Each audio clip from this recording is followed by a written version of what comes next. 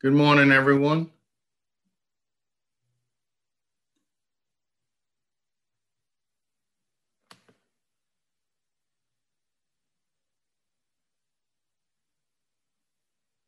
There we go.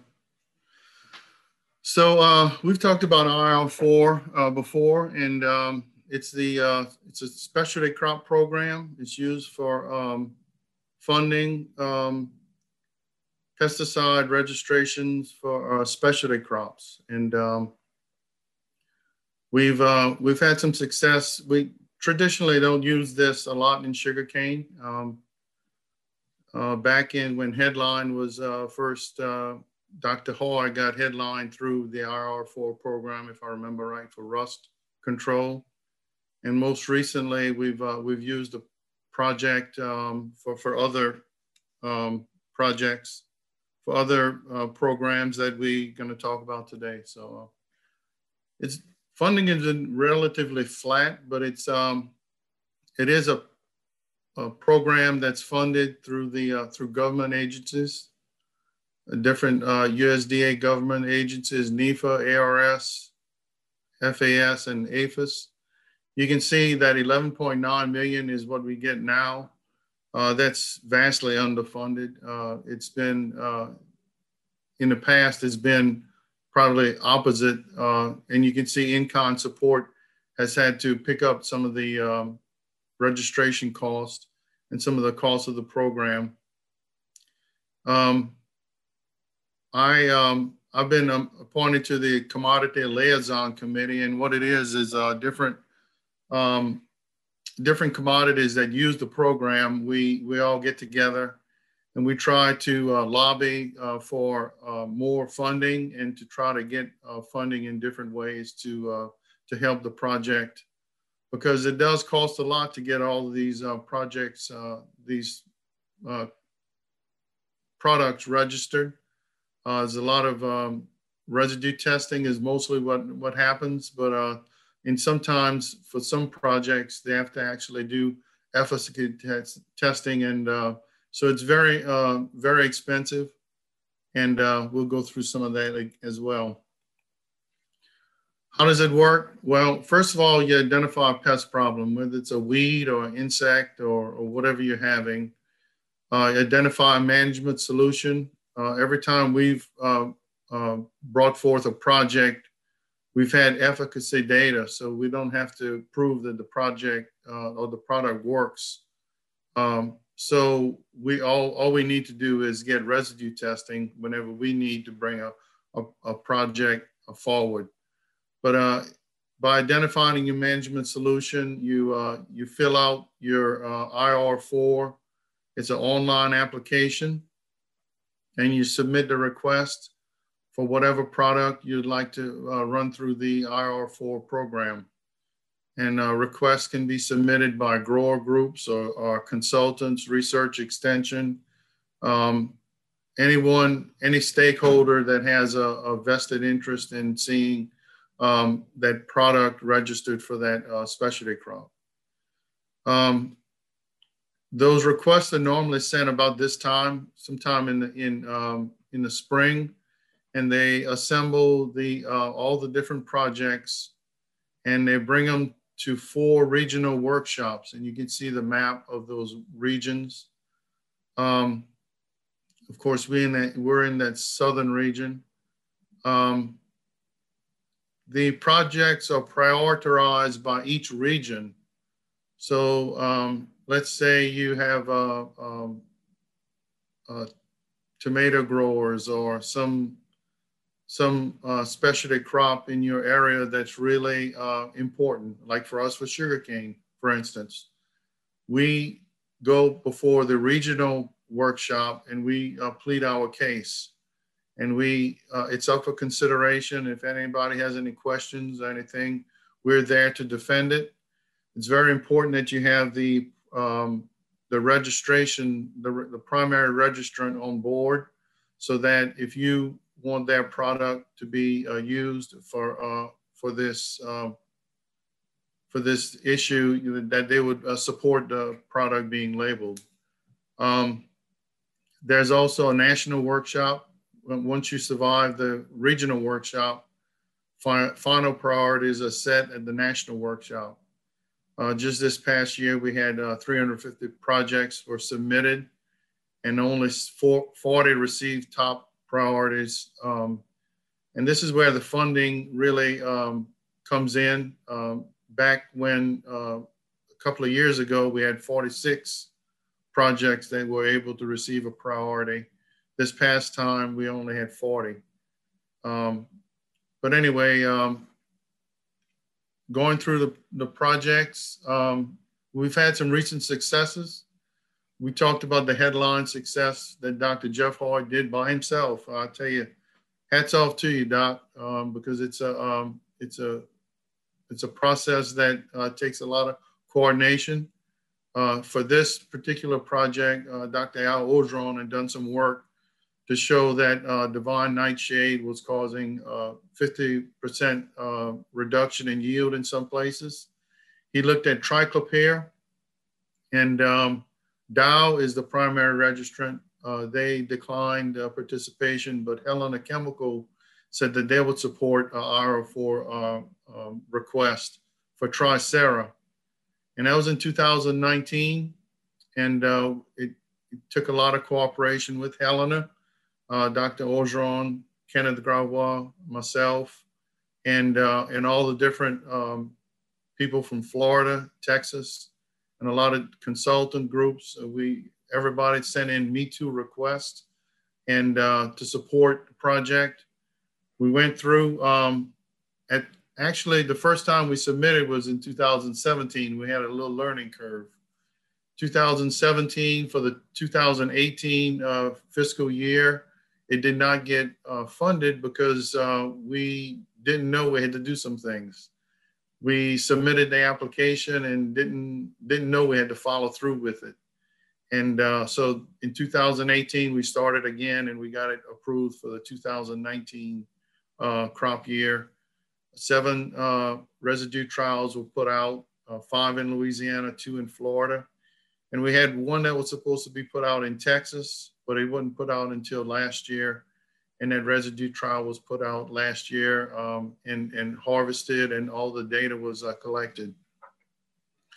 Now, IR4 has trained scientists that manage these studies. And these studies are put out at different research stations, research farms, commercial farms, and the cane is grown. And after the cane is harvested, the chemical residue tests are processed into sugar, and then the data is analyzed and sent to EPA for submission of the label, the full label on that product.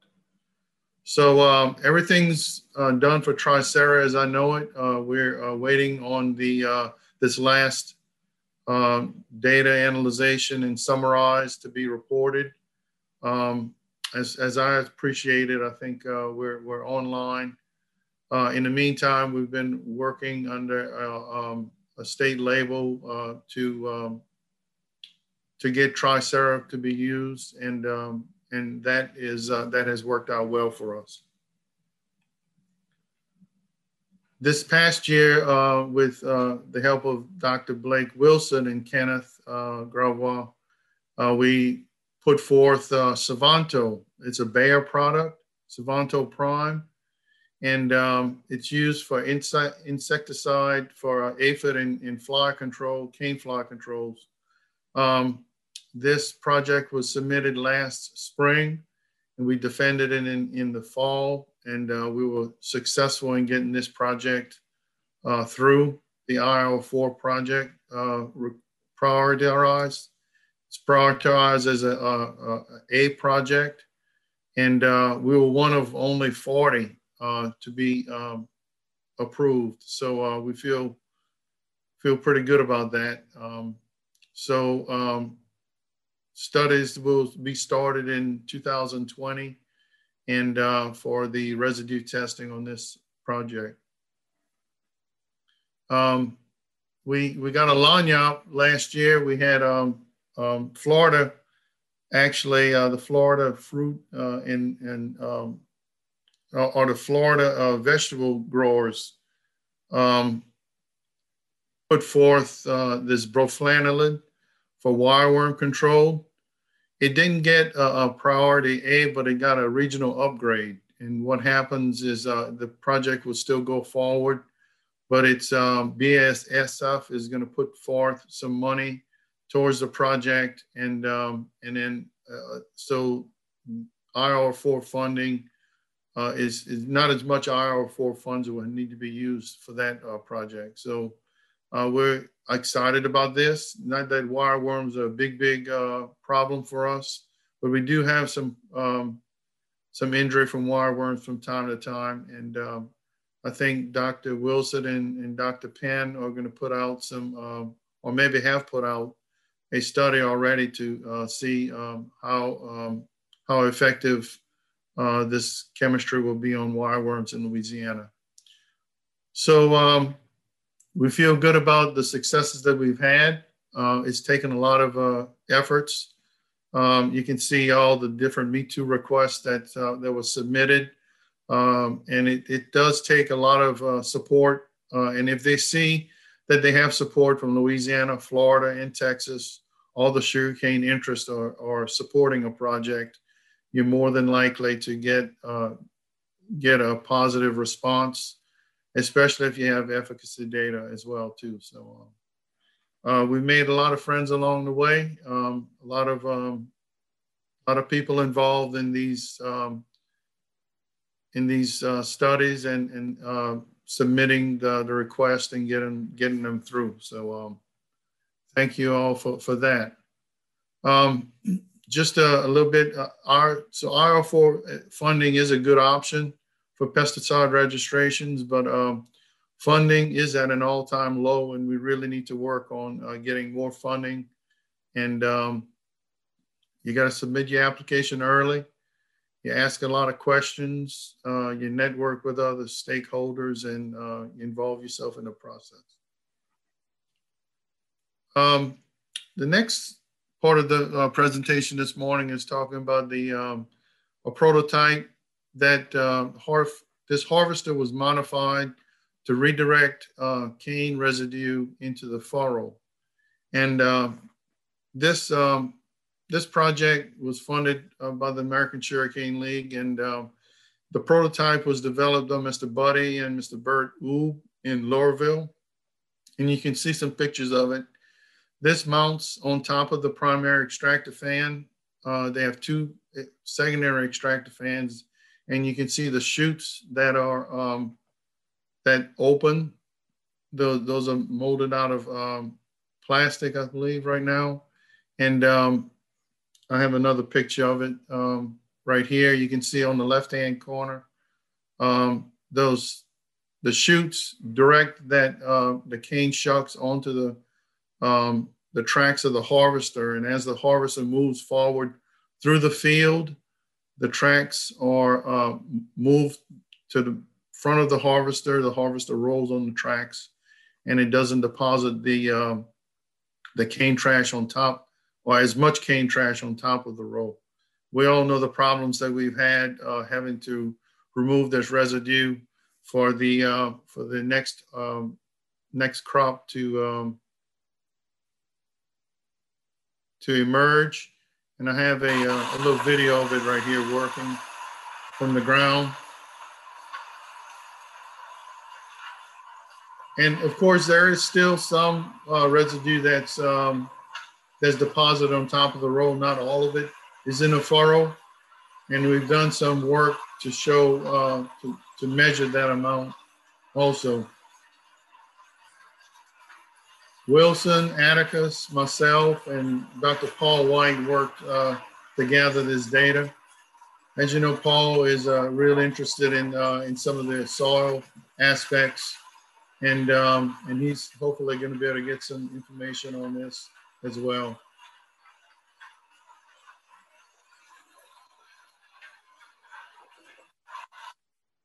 So what we did, you can see the amount of trash that's deposited in the furrow is quite a bit.